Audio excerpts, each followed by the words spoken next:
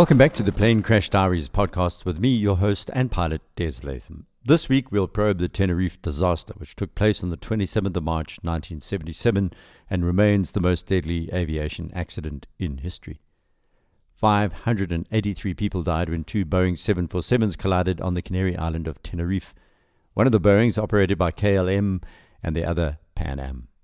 This led to a major aviation safety initiative known as Cockpit Resource Management, or CRM, which is now part of pilot training, where combined crew input is encouraged and the captain can be questioned. It also led to other changes in communication methodology between planes waiting to take off and the tower, as well as setting English as the language of aviation. The problem with CRM is that it comes up against different cultures in the world, where the decisions by the strong man in charge are not generally contradicted. This is thought to be behind the accident in Pakistan during COVID-19 lockdown in May 2020, where authorities say not only was CRM ignored by the senior pilot, he also apparently tried to land an Airbus at 240 knots, well over its recommended landing speed. So, back to Tenerife, 1977, an incident which still shocks those who hear the details for the first time. There were no survivors from the KLM aircraft, and only 61 of the 396 passengers and crew on the Pan Am aircraft survived. Pilot error was the primary cause, as the KLM captain began his takeoff run without obtaining air traffic control clearance in extremely dense fog. But as you'll hear, there's more to this story. The conversation between Pan Am, KLM and the ATC was peppered with confusing messages. Other contributing factors were a terrorist incident at Gran Canaria Airport on a separate island that had caused many flights to be diverted to Los Rodeos, a small airport on the island of Tenerife, not well equipped to handle aircraft of such size arriving together. This increased the stress on the ATC, and mistakes were bound to be made. The Canary Islands are infamous amongst pilots for the extreme wind and weather conditions that spring up on the archipelago off the coast of Africa in the Atlantic Ocean. The weather was to play a major role in this catastrophe as well. So, the terror incident, which developed at Gran Canaria on the main island, saw the smaller regional airport of Los Rodeos quickly becoming congested with parked airplanes blocking the only taxiway and forcing departing aircraft to taxi on the runway instead. In aviation parlance, it's called backtracking.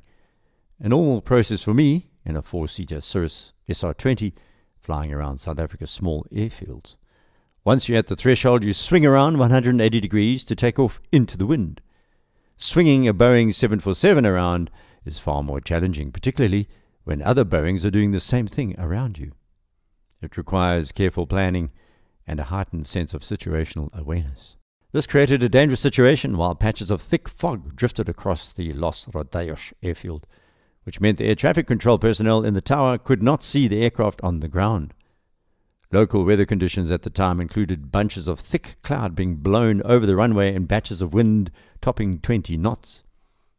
It also meant the KLM flight crew could not see the Pan Am aircraft on the runway until the moment just before the collision. I spent some time in the last podcast tracing the history of CRM and how it was instituted, and in this episode we'll focus on the events running up to the Tenerife disaster. So here are the finer details. Tenerife was an unscheduled stop for both flights. Their destination was Gran Canaria Airport, also known as Las Palmas Airport, or Gando, serving Las Palmas on the nearby island of Gran Canaria. Both islands are part of the Canary Islands, an autonomous community of Spain located in the Atlantic Ocean off the southwest coast of Morocco. KLM Flight 4805 was a charter flight operating on behalf of Holland International Travel Group and had arrived from Amsterdam Airport in Schiphol, Netherlands. Its cockpit crew consisted of Captain Jacob Veldhuizen van Zanten, who was 50, First Officer Klaus Meers, age 42, and Flight Engineer Willem Schreuder, age 48. At the time of the accident, Veldhuizen van Zanten was KLM's chief flight instructor, with 11,700 flight hours, 1,545 on the 747. This was one of the reasons why it's believed that the first officer did not question what he said. And yet Meers was a highly experienced pilot with 9,200 flight hours, but he only had 95 hours on the Boeing 747. Schreuder, the engineer, had logged 17,031 flight hours, 543 were on the 747. The aircraft was a Boeing 747-206B, registration Papa Hotel Bravo Uniform Foxtrot, and called Rain.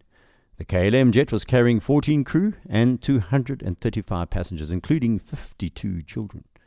Most of the KLM passengers were Dutch. Also on board, 4 Germans, 2 Austrians, and 2 Americans.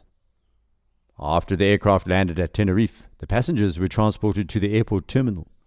You can imagine that both the passengers and crew were rather disgruntled about terrorists ruining their trip. It was then that one of the inbound passengers who lived on the island with her boyfriend made a life-changing decision not to reboard the 747. That meant there were now 234 passengers on the aircraft. Her boyfriend lived on Tenerife, and she decided that flying to Gran Canaria then back the next day was a waste of time. Lucky woman. Pan Am Flight 1736 had originated at Los Angeles International Airport and stopped at New York's JFK International. The aircraft was a Boeing 747-121, registration November 736 Papa Alpha, and named Clipper Victor. Of the 380 passengers on board, most were retirees, but there were also 2 children. 14 of the passengers had boarded in New York, and a new crew also took over. They were Captain Victor Grubbs, who was 56 and had 21,043 hours of flight time, 564 on Boeing 747s. The right seat was First Officer Robert Bragg, who's 39 and had logged 10,800 hours, including 2,796 on Boeings. Joining them on the flight deck was Engineer George Warnes, 46, and he had logged 15,210 flight hours, 559 on the 747. So, these are 2 very experienced sets of aircrew. Just as an aside, one of the odd facts about the Pan Am Boeing, registration November 736 Papa Alpha, was that it was the first ever Boeing 747 to be hijacked. That was a few years earlier while flying en route between JFK and San Juan, Puerto Rico. It was diverted to Havana in Cuba, but no one was hurt and no damage was caused to the plane in that incident. Once again, though, the threat of terrorist action was to cause the flights a great deal of trouble, but this time, diverting to a smaller regional airport was going to lead to many deaths and changes in the world of aviation. Both flights had been routine until they approached the islands. At 1:15 in the afternoon, a bomb planted by the separatist Canary Island Independence Movement exploded in the terminal of Gran Canaria Airport, injuring 8 people. The separatists had phoned a warning to airport officials, who received another call shortly afterwards that there was a second bomb. The civil aviation authorities had therefore closed the airport temporarily after the explosion, and all incoming flights bound for Gran Canaria had been diverted to Los Rodeos. In the first of possible alternative outcomes to the events that followed, the Pan Am crew stated that they had more than 2 hours fuel reserves and preferred to circle in a holding pattern until landing clearance was given at Gran Canaria. Spanish ATC refused the request, and they were ordered to divert to Tenerife. The big issue here was Los Rodeos was a regional airport that could not easily accommodate all of the traffic diverted from Gran Canaria. Amongst the jumble of planes on the apron and taxiway were 5 large international airliners. The airport had only 1 runway and 1 major taxiway, with 4 shorter taxiways connecting the 2. Boeing 747s are huge planes, and this small airport just didn't have the space to allow so many to park on its apron, so they ended up having to park on the taxiway. This had a knock-on effect. It meant planes had to use the runway both to take off and land, as well as to taxi. Most small airports I've landed at have this weakness, which can cause pilots to spend time in a holding pattern and time their arrivals depending on how busy the airport is, and Los Rodeos was getting very busy indeed. After a 5-hour delay, authorities reopened Gran Canaria Airport once the bomb threat had been contained. The Pan Am plane was first up and ready to depart from Tenerife, but access to the runway was being obstructed by the KLM Boeing parked between it and the runway. There was also a refueling vehicle on the taxiway, further confounding Pan Am's takeoff.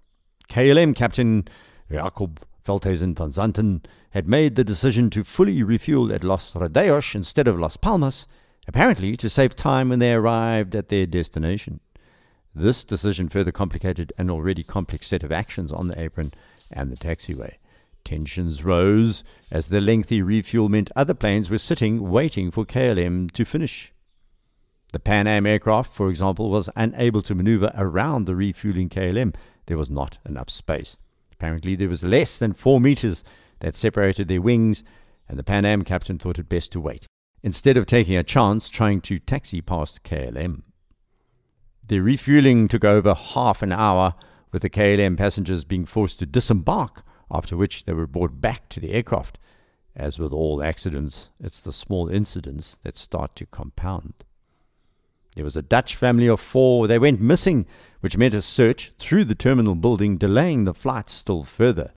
That's when the woman who worked as a tour guide decided she'd not reboard the flight to Las Palmas because she lived on Tenerife and thought it was crazy to head to Gran Canaria only to return the next day. And her boyfriend was on Tenerife already, so her logical action saved her life.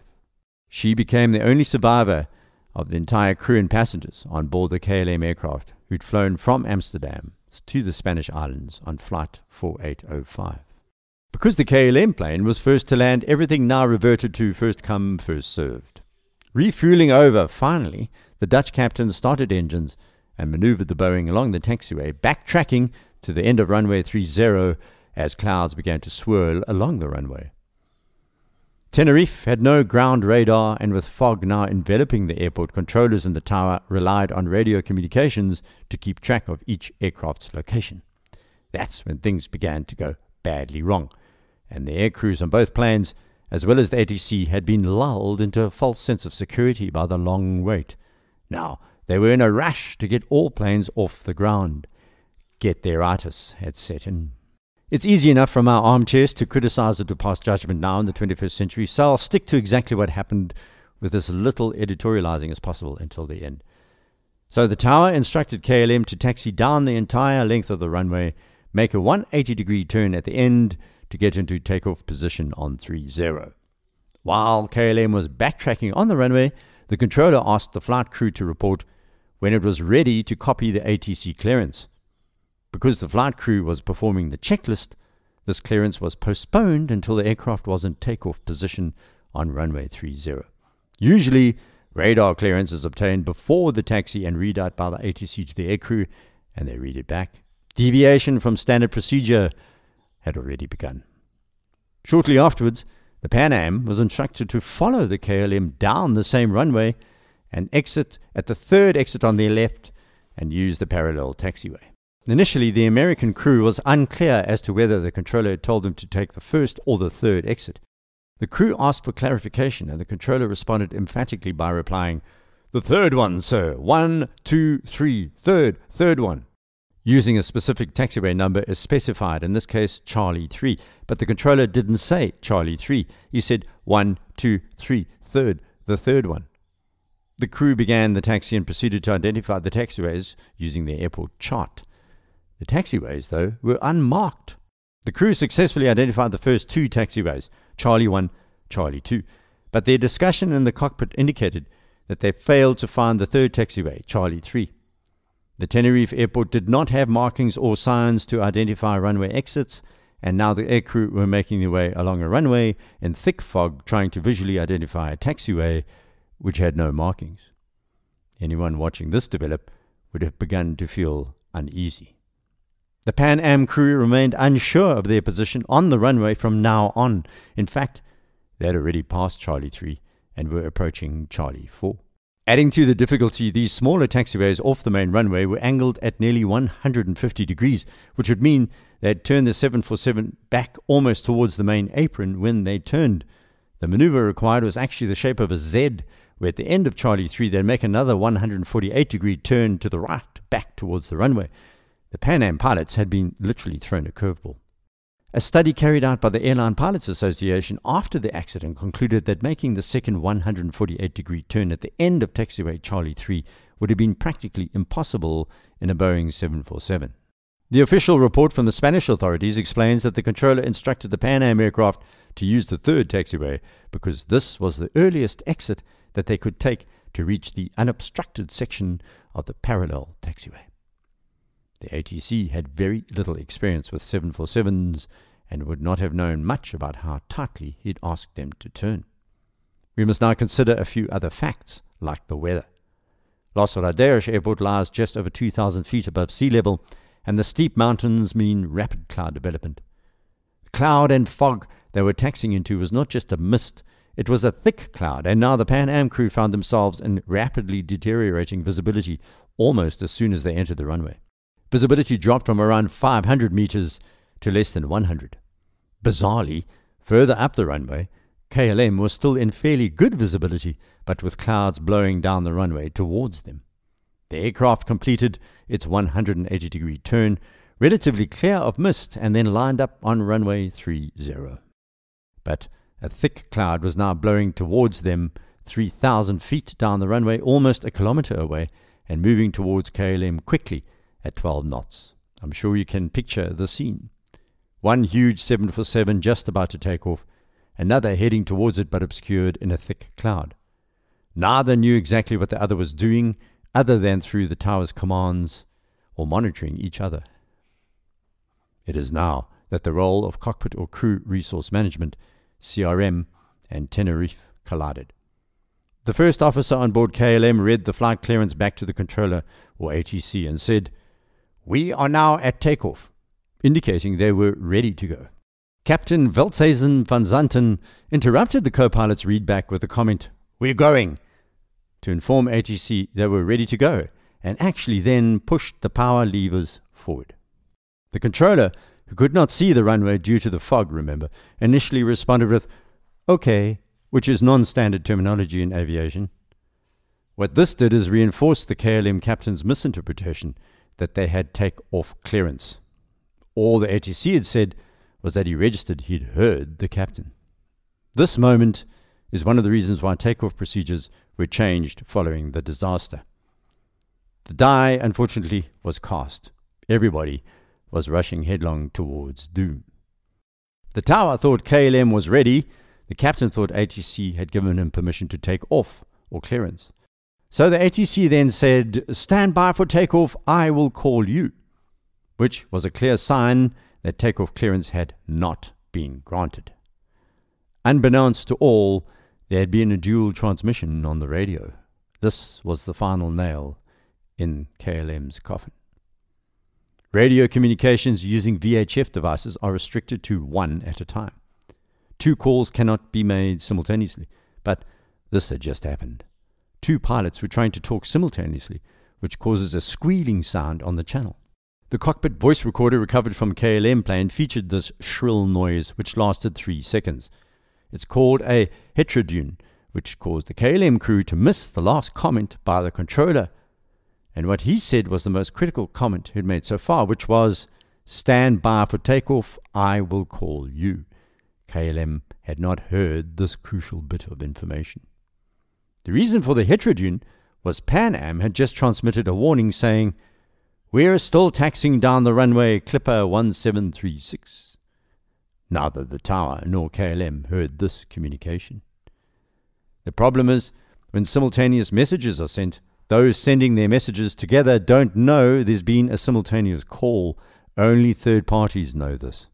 So KLM just heard the shrill sound and missed both the Pan Am comment about still taxiing and the controller saying, "Stand by for takeoff, I will call you." What was even worse is no one in this incident could see the other. ATC couldn't see either Boeing, and neither Boeing could see each other. Things were moving quickly. After the KLM Boeing had started its roll, and without the controller or the Pan Am crew aware of this fact, the tower instructed Pan Am to report when runway clear. Pan Am crew replied, "Okay, we'll report when we're clear." On hearing this, KLM's flight engineer tried to avert disaster. He expressed his concern about the Pan Am Boeing not being clear of the runway by asking his own pilots in his own cockpit, "Is he not clear, that Pan American?" Veldhuizen van Zanten emphatically replied, "Oh yes," and continued with the takeoff. It's this single comment that helped set in motion what we know as CRM in modern aviation. It was vague and non-specific about anything. The KLM Boeing was now accelerating and had reached 140 knots or 260 kilometers per hour. The cockpit voice recorder recovered from Pan Am's Boeing then showed that Captain Grubbs shouted, "There he is!" as they spotted the KLM Boeing's lights through the thick mist. The Pan Am plane was now close to taxi exit Charlie 4. Could they turn it in time? It suddenly became clear that the KLM aircraft was approaching at high speed, and Captain Grubbs exclaimed, "God damn, that son of a bitch is coming!" First Officer Robert Bragg yelled, "Get off, get off, get off!" Captain Grubbs applied full power and made a sharp left turn towards the grass in a last-ditch effort to avoid disaster. On board the KLM Boeing, the pilots must have seen the Pan Am because the flight data recorder showed the pilots desperately rotated the aircraft in an attempt to climb early despite not having reached airspeed required. This led to a massive tail strike as the KLM plane scraped its underside along the runway for 22 meters. It was also within 100 meters of the Pan Am plane when it left the ground, so close. Its nose gear missed the Pan Am Boeing, but the left side engine's lower fuselage and main landing gear ripped through the upper right side of the Pan Am's fuselage, tearing apart the center of the Boeing above the wing. The KLM right side engines smashed through Pan Am's upper deck just behind the cockpit. One of the heroes of this terrible accident was cabin crew member and purser Dorothy Kelly. She described later how she had been drinking a cup of coffee as the Pan Am flight taxied slowly up the runway, and suddenly she was hit over the head by a piece of the aircraft and forced through the cabin floor into the cargo bay. She woke up in total darkness, dazed and disorientated, completely unaware of what had happened. She spotted a tiny amount of light above her. When she headed towards and climbed out into the front of the plane, she was greeted with complete carnage. The KLM plane remained briefly airborne, but the impact had sheared off the outer left engine, caused significant amounts of shredded materials to be ingested by the inner left, and damaged the wings. The plane immediately went into a stall, rolled sharply and hit the ground around 150 meters past the collision, sliding down the runway for a further 300 meters. Then the full load of fuel, which the KLM captain had just had pumped into his wings, exploded in a fireball that literally burned the Boeing to a crisp. Ironically, the full fuel load meant the KLM ground roll was longer than had it not refueled. It would have rotated earlier and perhaps missed the Pan Am aircraft. Who knows? One of the 61 survivors of the Pan Am flight, John Coombs, who was from Hawaii, said that sitting in the nose of the plane probably saved his life. "We all settled back, and next thing an explosion took place and the whole port side, left side of the plane was just torn wide open." He fell out onto the runway. It was the explosions and fuel that killed most, not the impact. As I said, 61 passengers and crew survived, including the captain, first officer, and flight engineer, which helped when it came to the following investigation. Most walked out onto the intact left wing, away from the main collision zone and away from the fire. There were huge holes in the fuselage. Much of it was missing. The crew had not managed to turn off the engines or fuel flow. They were in shock, and the equipment didn't work anyway. The cockpit portion where the switches were based had been sheared off. So the control lines were gone. The engines and fuel kept pumping, turning the Pan Am into a funeral pyre. Meanwhile, back at ATC, he had no idea that there had been an accident, at least for a minute. Survivors wandered about close to the burning Boeing as it began to explode. Firefighters were not aware that 2 aircraft had been involved when they eventually mobilized, leading to even more time lost. Terrifyingly, many of the passengers in the Pan Am Boeing were still sitting in their seats awaiting orders. The firefighters, meanwhile, were concentrating on the KLM wreck hundreds of meters away in the smoke and fog. No one was left alive on that plane, which had exploded on impact. Back at the Pan Am plane, the survivors on the wings and some in the fuselage of the Pan Am Boeing began to drop down 30 feet to the ground. Many were injured as they fell. One woman was lying on the ground and passengers landed on her, leading to horrendous injuries. The rescue vehicles arrived, but at first rushed to the burning KLM plane, where everyone was already dead. Because they'd driven up the taxiway towards the smoke, they completely missed the fact that there was a second plane also burning. There are incredible stories of personal bravery, particularly the cabin crew who saved many lives, including those of the captain and first officer, who they pulled away from the burning wing seconds before it exploded. Afterwards, during the accident investigation, it was a sensitive matter, as international incidents are. The Spanish defended the staff in the tower, the Dutch defended one of their most senior and distinguished pilots, and Pan Am defended their American pilots. Manufacturer Boeing believed the crash was caused by pilot error, so did the Spanish authorities. The Dutch blamed the Spanish, while the American pilots were certain the Dutch aircrew had caused the accident by taking off without permission in an extremely dangerous situation. Finger-pointing after an aviation accident is like an international sport, I'm afraid. I'm not going into the diplomatic to and fro here. The most important matter was how to avoid this kind of accident in the future. Sweeping changes were made to international airline regulations and to aircraft. First, aviation authorities around the world introduced requirements for standard phrases and a greater emphasis on English as a common working language. There was much made of the fact that the Spanish tower staffer was not totally at ease speaking aviation English, as we heard with his comment about 1, 2, 3, third, the third one instead of Charlie 3. Second was that air traffic instruction must not be acknowledged solely with a colloquial phrase such as okay or even Roger. I was flying around South Africa recently and someone answered Roger on a reporting channel instead of affirm, and another pilot butted in and said, "How did you know my name was Roger?" Anyone using the phrase Roger is either over 80 years old or a rank amateur. Now, each pilot must conduct a full readback of any instruction by the air traffic controller, which indicates precise mutual understanding. A fourth change was that the word takeoff is now spoken only when the actual takeoff clearance is given or when cancelling that same clearance. Up until that precise point, aircrew and controllers use the word departure. When you're waiting in the holding bay or the taxiway or the apron, a pilot reports ready for departure. When an ATC clearance is given to an aircraft already lined up on the runway, it must be prefixed with the instruction to hold position, which means no takeoff allowed. The pilot must repeat, hold position, Alpha Bravo Charlie. The fifth safety change was the cockpit procedures I've been harping on about, the cockpit or crew resource management. Hierarchical relations among crew members are now played down, and greater emphasis is placed on team decision-making by mutual agreement. The captain has the final say, but should be listening to any other crew member who has a warning about something going wrong.